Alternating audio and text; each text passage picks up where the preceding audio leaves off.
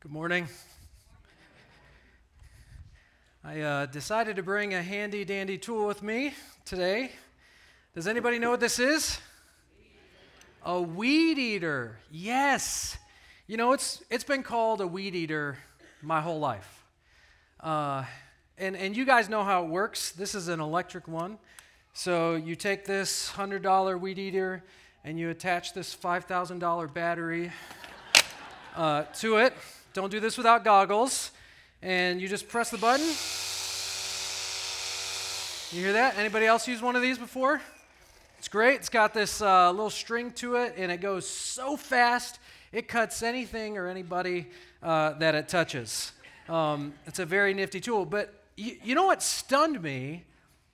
It doesn't eat weeds. Have you ever thought about that? I used this one time. There was these weeds in my yard and against the edges of my yard, and took this bad boy out there. I got this brand new Ego thing, and I bought it when it was cheap years ago, so that was a good thing. I'll never replace it. And went out there and, just cut all the weeds down to size, and it looked beautiful. I just looked like I had a yard of just grass until 24 hours later.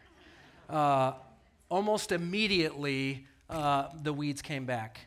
And so, there's different tools people use to get rid of weeds. Weed eating doesn't get rid of weeds at all, just trims them. They have this tool. Has anybody ever used one of these? I bet it's got a name. Bet it does. I don't know what that is. But we have one of these, a dandelion popper, someone says.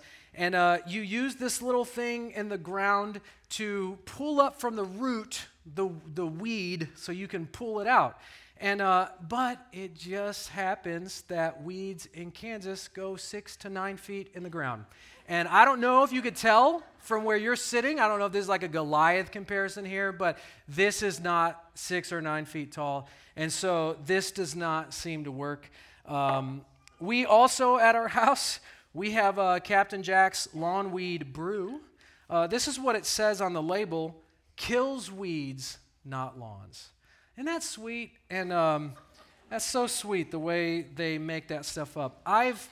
This is still almost full, and if you don't have anything good to say, don't say anything. So I don't have anything more to say to that that we'll never use. So weeds are really terrible for a yard, aren't they? They grow so well. Doesn't matter what kind of dirt, soil, they just really infest and compete, and they're horrible. And the idea of weeds growing is in the parable that we're studying today. So if you're new with us, you haven't been here in previous weeks, we are doing a study through the parables of Jesus. Jesus taught parables. These illustrations, these stories that he cast alongside spiritual truths so that people would understand them. And he used everyday, common illustrations that people understood so that they can transfer that understanding over to the spiritual realities of God's kingdom. And so we're looking at the parable of the soil, or the parable of the sower, or the parable of the seed. In this parable, there are three important key analogies within it. You have the seed, which is the word of God. You have the soil, which is the heart of man.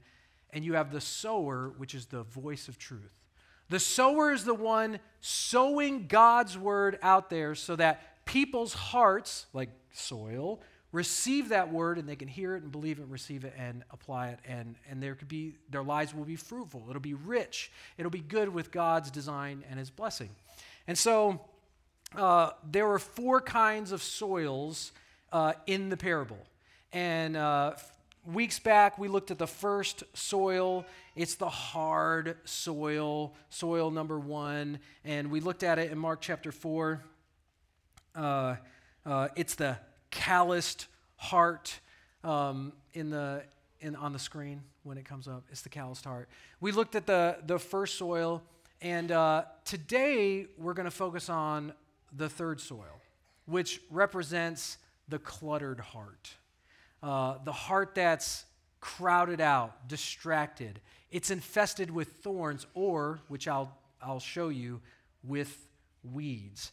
And Jesus explains that the cluttered heart has thorns or weeds that keep God's word from bearing fruit. It keeps God's word from influencing your life, being applied to your life in a way that blesses you according to God's design. So in other words, our problem is that we've got weeds growing in our hearts, and they choke the useful, life-giving fruit that God intends for our lives. And the parable is amazing because Jesus explains the parable and tells us what the weeds are. He actually describes them so that you know what are these weeds that are infesting our hearts. What are these things that are crowding out God's word from enriching our lives? So we don't have to guess. So do you guys want to study?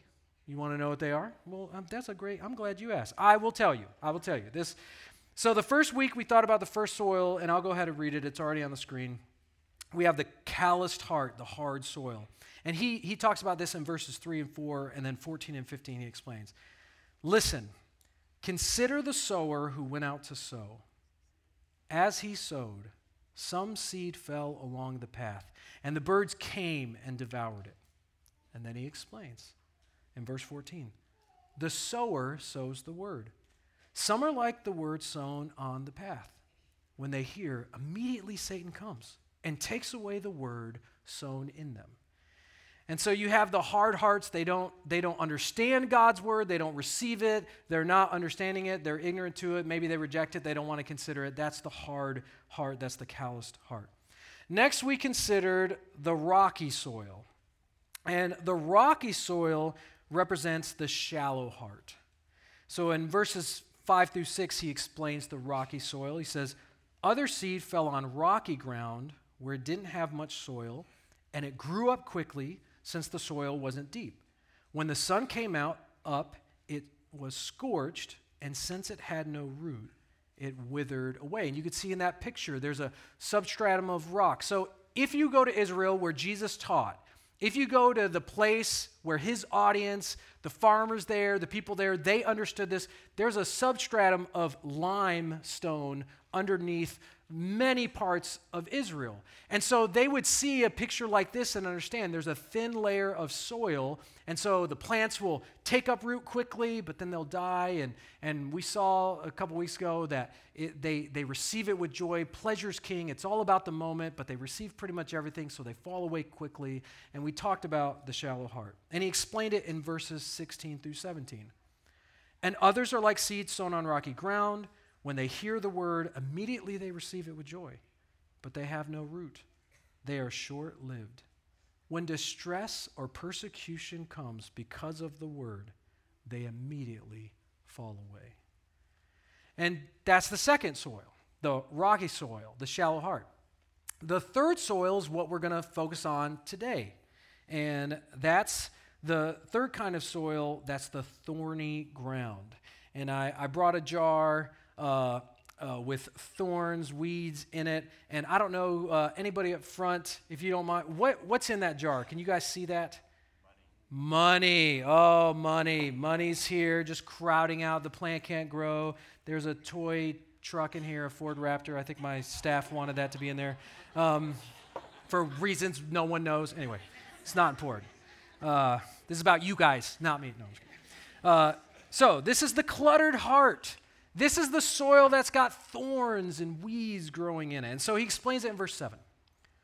Other seed fell among thorns, and the thorns came up and choked it, and it didn't produce fruit. Now, that word thorns is the Greek word akantha, or akantha. And I share that word with you because it's kind of an ugly sounding, strong word. And it's a word that refers to thorn plants in general, but especially of the common weed Ananas spinosa. Anybody ever hear of Ananas spinosa? I studied this. So in the language that the New Testament was written, it's called Koine Greek, There is other Greek literature out there, and when they use this word, it's used 14 times in the New Testament. It's used many more times outside of the New Testament. It almost always refers to this kind of thorny weed, Ananas spinosa. And now there's different species of this kind. You can see the picture up there. The Ananas spinosa is a type of perennial. That means it comes back more than 1 year, at least 2 years. It's a type of perennial wildflower in the pea family. And it's native to Europe, Asia, and North Africa. Think Egypt. This is very common around Israel, and it's still there today. It's commonly known as spiny rest harrow. Spiny rest harrow. And it's a shrubby plant with thorny stems and pink or purple flowers that bloom in the summer. Ananas spinosa is considered a weed because it's often found on cultivated land, and it is invasive and competes with other plants for resources, like grain. And so you get the idea. This comes in and it just infests an area of they're trying to cultivate. They want crops. They want grain. They want food. And this weed comes in. But I want you to notice something very important. Look at that left picture. Now, the right picture shows some of the thorns. It's like a shrubby bush. Look at that left picture. These thorns, these weeds, are beautiful, but they're not useful. They are really pretty. I've looked at 100 pictures of these now. They are beautiful, but they're not useful. And isn't that the epitome of temptations in our lives? They're attractive, they're beautiful, but they're vain. They're empty. They leave us wanting. They do not produce fruit. And Jesus says the thorns came up and choked it. That word choked only used 5 times in Luke, 5 times in the New Testament.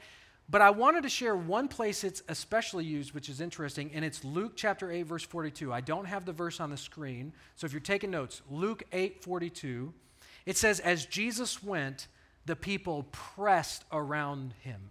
And they translate this word for choked as pressed. It's the idea of, like, imagine going to the subway at New York, and it's a crowd of people, or Tokyo, or Hutchinson during the festival. You know, when there's just so many people crowding, pressing in around you, you can't move, you can't thrive, you can't grow.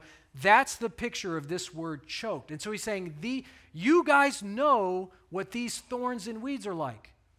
They come in, they infest your yard, things that you want to grow, that you need to live and survive off of, and they choke it out. They overrun it.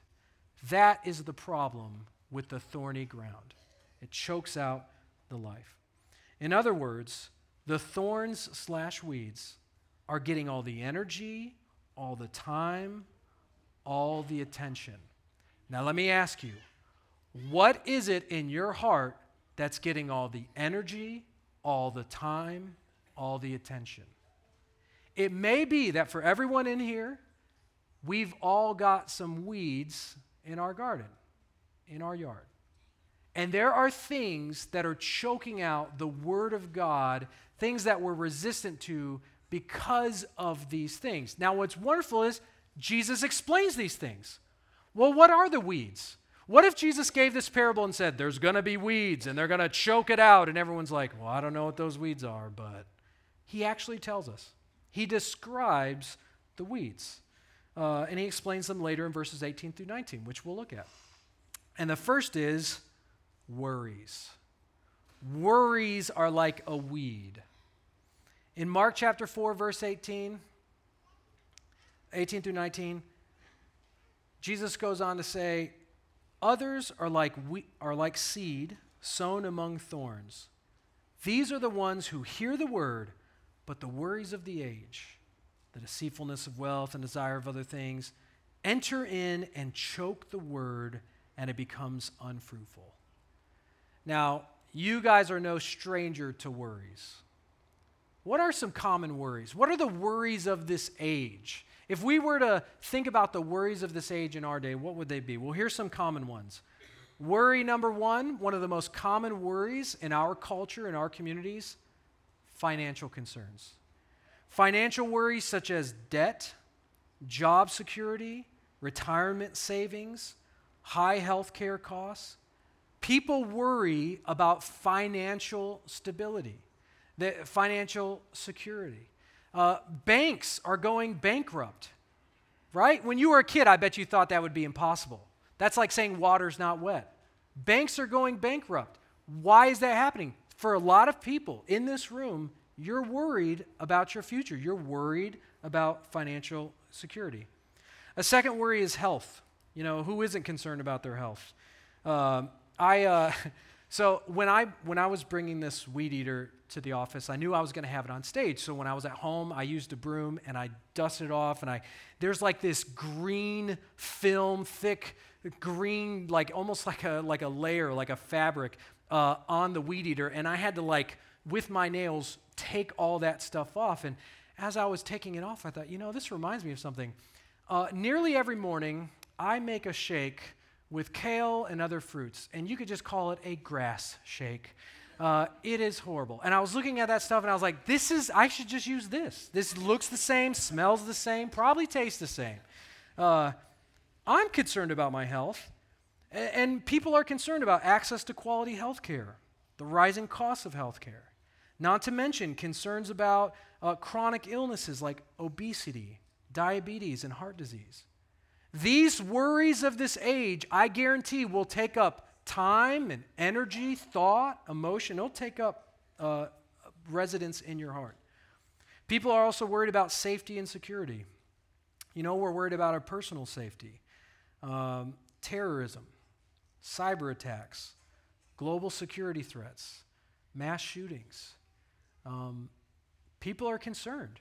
The worries of this age take root in some of our hearts, and they take up a lot of our thoughts. Not to mention politics. And we're not talking about politics this morning, but think about it. I guarantee at least half of the people in this room, and that includes the children, because I'm sure they're not worried about it, so more than half of the adults are worried about the political climate, polarization, government dysfunction, the impact of political decisions on our lives and the people we love. How many times have you worried about your children or your grandchildren and the way things are going, our community? How can we protect this? How can we save this? How can we continue on with good values that God honors and that would bless our community? There are things like social issues like racism, immigration, discrimination, gender ideology. The worries of this age are environmental for some. Climate change, natural disasters, tornadoes, the rain, environmental issues. And then there's personal relationships. And these are some of the things we worry about the most. We worry about issues like divorce, family conflicts, loneliness, isolation, being rejected. These are the worries of this age that Jesus was referring to. That principle, that truth of things that we as human beings, we could worry about these things, and it's like a weed that infests our heart and take our attention and time and energy away from God and toward earthly, worldly things. So, what does God want us to do? What does he tell us in the Bible? How does the Bible instruct us to respond to our worries? Well, number one, and it's one of the highlights, trust God and seek his kingdom first. Trust God and seek his kingdom first. Jesus encouraged his followers in the Sermon on the Mount. There's many sermons in there.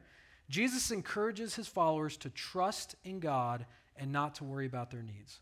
In Matthew 6, verses 25 to 34, Jesus teaches that God provides for the birds and the flowers, and that we should trust that God will provide for our needs as well.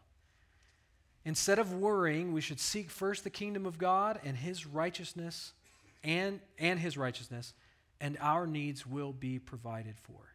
To trust him and seek him. The Bible instructs us to pray. The Apostle Paul advises believers to pray about their worries and anxieties in Philippians 4, verses 6 through 7. A lot of us know this passage by heart. Don't worry about anything, but in everything, through prayer and petition, with thanksgiving, present your requests to God. And the peace of God, which surpasses all understanding, will guard your hearts and your minds in Christ Jesus. So we pray. We're also encouraged by him. Share your cares with me.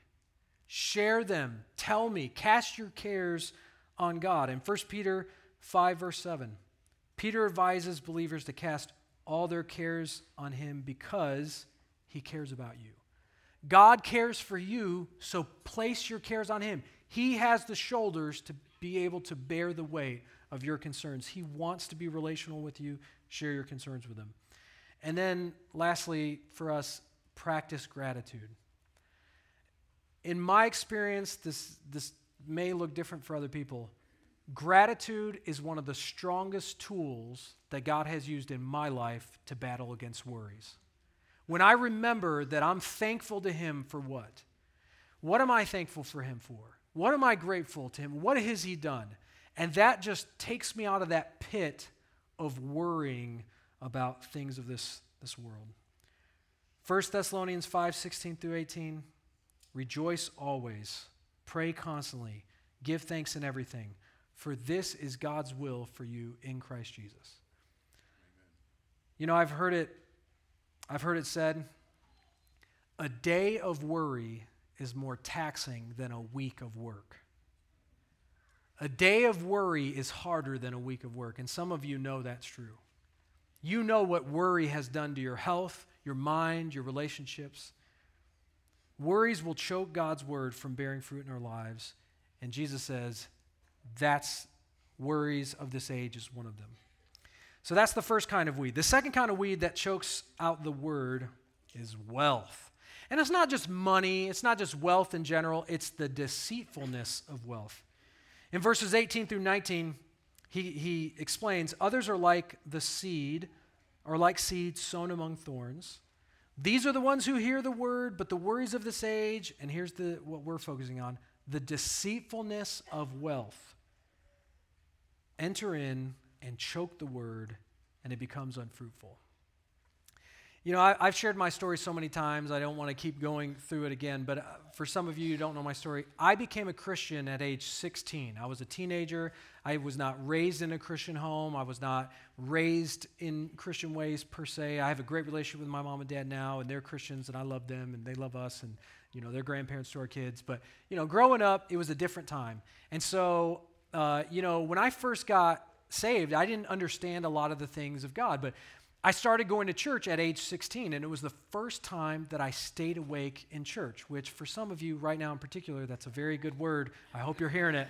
But I stayed awake in church because I was a Christian, so let's just throw that out there. No judgment. Anyway, so I stayed awake in church, and it was great. It was the first time. It's like I held the Holy Spirit in me finally, and I was loving God's word, and it was super great.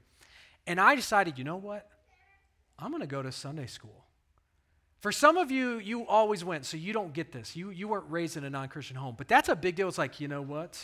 I'm giving extra. I'm going to go to Sunday school. I felt so excited. I was like, I'm trying to follow the Lord. I go to Sunday school, and I still remember to this day my Sunday school teacher's name in that class. I remember her. I remember the day. Her name is Marcia Heim. Marcia Heim, and she was teaching Sunday school, and she was trying to tell me, hey, if you're going to follow God, here are the things that are important. And on that particular day, she ended up talking about wealth. She ended up talking about money to teenagers. And I remember as a 16-year-old, of course, I did the normal 16-year-old thing, so I argued with her. And I said, I don't think it's like that, and I don't think you're right, and I'm going to do what I want with my money, and blah, blah, blah. So I gave her my whole defensive spiel. And I remember her loving eyes, her confident, low tone. She said, Jack, what I've learned in my life, God can do more with 90% of your money than you can do with 100. And I can't explain why, but that never left my heart. I heard those words and I knew it was true. Now, I know there's different thoughts on tithing and offering, and because I'm a preacher, of course, the stigma is I want your money. My income changes nothing. We've gone above budget. That does not change my income. I'm not wanting your money. But I'm telling you, from that day forward at age 16, for the first time in my life, I started tithing and giving an offering. And I have not stopped since. And I'm telling you as a witness, that has been one of the greatest gifts God has ever given me. Amen. Money makes claims, makes promises that it can't give. But God is the opposite. And God can do more with your 90 than you can do with 100, and that's so true. Matthew 6, verse 24. Jesus is teaching the Sermon on the Mount. He says, "No one can serve two masters, since either he will hate one and love the other, or he will be devoted to one and despise the other. You cannot serve both God and money." You can't serve it in your heart. You can't say, okay, but I'm gonna do this. I'm gonna do it my way. I don't want to do it God's way. You can't do it. If ever you prioritize money over what God's word says, it's just going to leave you empty. The verse warns against the temptation to prioritize wealth over serving God. In 1 Timothy chapter 6, and I'm going to read these verses, and I'm telling you, I am rich. When I read the Bible, every time it mentions rich people, I am in that category. I am in the top 2% of the whole world. There are a couple billion people on this planet right now that today may not eat tonight. I do not have to work today for my dinner tonight. I don't even have to work today for my dinner tomorrow. I have 100 times more than what I need. I am rich. I have access to health care. I have freedoms. I have laws. I live in such a culture, in such a community, at such a time where I am the rich of the world, the top 2% compared to the world. And you know what? I guarantee that's everyone else in this room. It's hard for us to believe that we are rich, but we are rich. And it challenges me. It humbles me. It scares me sometimes, to be truthful, when I read passages like this. 1 Timothy 6, verse 9. "But those who want to be rich fall into temptation, a trap, and many foolish and harmful desires, which plunge people into ruin and destruction. For the love of money is a root of all kinds of evil, and by craving it, some have wandered away from the faith and pierced themselves with many griefs," many pangs. Money makes promises it can't keep. Now, of course we know I'm not sinning because I'm wealthy. I'm not sinning because of where I was born. It's not a sin to be wealthy. There's nothing wrong with wealth or pleasures, but when they become our passions and priorities, they snuff out God's word in our lives. And we would all be faithful, good listeners if we would hear that word and let that seed take root in our hearts and evaluate, is wealth a weed in my heart? Worries, wealth, and the third I'll just call wants because it's alliteration. It works, wants. Verse 18, chapter 4, "Others are like seed sown among thorns. These are the ones who hear the word, but the worries of this age, the deceitfulness of wealth, and thirdly, the desires for other things enter in and choke the word, and it becomes unfruitful." What did Jesus mean by the desire for other things? Anybody in here desire other things? We all do. So what does he mean, desire for other things? Well, in this passage, in this parable, this is in a set of parables. So in Matthew chapter 13, the whole chapter of Matthew 13 has 7 parables. These are called the kingdoms of the parable. The parables of the kingdom. And this is a parallel to Mark chapter 4. It's also a parallel to Luke chapter 8. We see this parable of the soils in all 3 of those gospels, the synoptic gospels, and Jesus teaches about what these soils are. Within this context, the idea is, here are the truths about God's kingdom, about who he is and what he wants and how we interact with him and relate to him based on our worries, wealth, and wants. And so this is in context of anything you desire that is contrary to God's kingdom, that is above God's will, that you idolize or put before him. And so these desires depict a heart that's torn between 2 kingdoms, the kingdom of God and the kingdom of the world. So you have these 2 kingdoms, and as Jesus teaches this parable, he's saying, People's hearts are torn between the kingdom of the world and the kingdom of God. And when you desire other things, meaning things not of God's kingdom and according to his will, those are the things that choke out God's word in your life. You know, the world, the way the New Testament describes it, the world is like one big commercial that says, hey, if you take this, then you'll be happy. If you finally buy this, then you'll be fulfilled. If you take this false identity, then you'll be complete. The world is like one big commercial that says, forget God's word, here's something I can offer you. You know, I've shared many times that my two biggest temptations are entertainment and food. I go to them sometimes instead of the Lord. Instead of praying, instead of fasting, instead of worshiping, instead of reading, I'm just, the phone is so addictive, scrolling through, just the endless scrolling. Those things are like temptations, like weeds that are constantly popping up, and I've got to continually weed them out in my own heart. But I want to share with you an article written by Jim Wilder, a guy named Jim Wilder. He wrote so many good things. Here's an article from him. From the beginning, God created food to be enjoyable, tasty, and life-giving.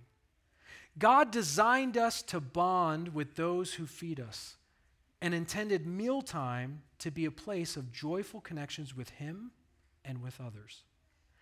Everything about eating is intended to be a joyful, relational experience, but food was never intended to take the place of life-giving attachments to God and others. And that word attachments is key, because weeds attach to the good seed and the good plant and choke it out. And so these attachments come into our lives like food. The problem for many of us is that we've experienced food as a more consistent, reliable, and predictable source of pleasure than the amount of joy we experience in relationships. This is my experience. This experience makes it likely that we will develop attachments to food that are stronger than our joyful connections with God and others. When I was a kid, we were on food stamps as a young teenager. We lived with an aunt, and there's lots of kids and not a ton of food, but we had food stamps, and that helped. And I remember when we finally moved out of Detroit that we moved into a home in the suburb, and I would go down in the basement and I would secretly eat ice cream and other foods because we had food stamps. We didn't have much else. But I would eat that to feel safe. There's no one that's going to abuse me down here. There's none of my problem. My parents divorced. I was in kind of a cloud of ungodliness, and I felt safe. And I grew an attachment to food. Also entertainment. That was another thing. When our attachments to food are stronger than joyful relationships, it is very difficult for us to eat healthy. Food loses its relational nature and becomes a source of pseudo-joy, a fake pleasure, or pseudo-shalom, artificial peace, artificial comforting, a pseudo-parenting, artificial nurturing. Food becomes an unhealthy substance that actually takes the place of life-giving, joyful attachments with God and with others. I vulnerably share that with you, that this has been my experience, because I understand that in my heart I have weeds with roots as deep as Kansas weeds that are growing deep, that are trying to choke out the good that God is planting in my life. And for me, entertainment and food is one of them. For you, it's going to be something. It's going to be something else likely. All of us in here have these temptations. And you know what? Brahms just does it so good. I want to be mad, but I feel like I should be thankful. Like Red Robin, bottomless fries, they should just call it bottomless joy. I like an order of bottomless joy with my unbelievable Strumberger. That's my favorite. I know not everybody's into mushrooms, but I love it. Anyway, it's hard for me to tango with that because I know the attachment that it has become in my life. I have to constantly fight against those. Entertainment, video games, things on your phone, social media, reading other people's life stories, it's like a pseudo sense of gossip, but interest. We just crave it. Those cravings were meant to support life-giving attachments. But when they cross over that very thin line, they start stealing God's word and the life and energy and time away from us. Other desires for other things, according to Jesus' parable, are being allowed to grow in our hearts, and it gets crowded. See, the soil has potential, but not if you neglect it. You can cultivate and enrich soil. You can help the soil. That's what God wants to do in our lives. But if you neglect it, weeds are going to come. You know, weeds are really sneaky, aren't they? I remember I started with the weed eater. I remember walking out in my yard and I thought, I didn't plant that little yellow flower there. You know, that wasn't me. And I walked along, I'm like, I don't know what that big sprout of non-grass is, but I didn't put that there. And the birds are too nice to put that there. Who put this here? Yeah, it was the birds. Anyway, it was the wind and the birds and bugs, whatever. Anyway, it's horrible. Weeds are like that. They sneak up on us. And God's desire is that we do not have hearts that are uncultivated and untended. The heart of a person has enormous potential, but you can't leave it untended. You must nurture it. So, as you think about being sowers of God's word, when you share God's word with people, they may be going through tough times, and that can be a perfect time for you to pray with them, but the opposite may be true too. Trials may keep a person from trusting in Jesus, but so can a comfortable life. And in our culture, that's one of the strongest weeds, is a comfortable, lavish, luxurious, rich life. The parable of the sower teaches us what keeps people from growing in Christ. When you think of all three soils that keep the seed from growing, they either don't understand it, they don't think it's worth the pain, or they think this world has something better to offer. So what are we going to do about it? Let's pray. Father, thank you for your word. Your word is nourishment to our souls. It's light to our path. It's better than bread. Your word is so helpful to us to know your kingdom, to live as if we're already in your kingdom, according to its laws and goodness, to live with you, to have a good, joyful attachment to you and not to other things. I just repent. I confess in front of my brothers and sisters, worries, wealth, and wants, every year, every season, are constantly competing for room in my own heart. Please have mercy on me. Have mercy on us. Help us to see the weeds for what they are. They're beautiful, but they're not useful.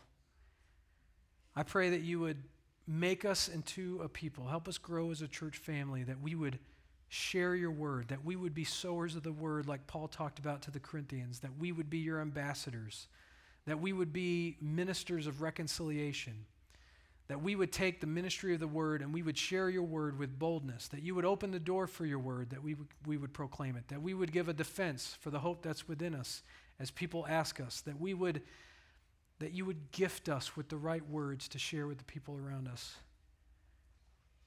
We have neighbors that we love so dearly.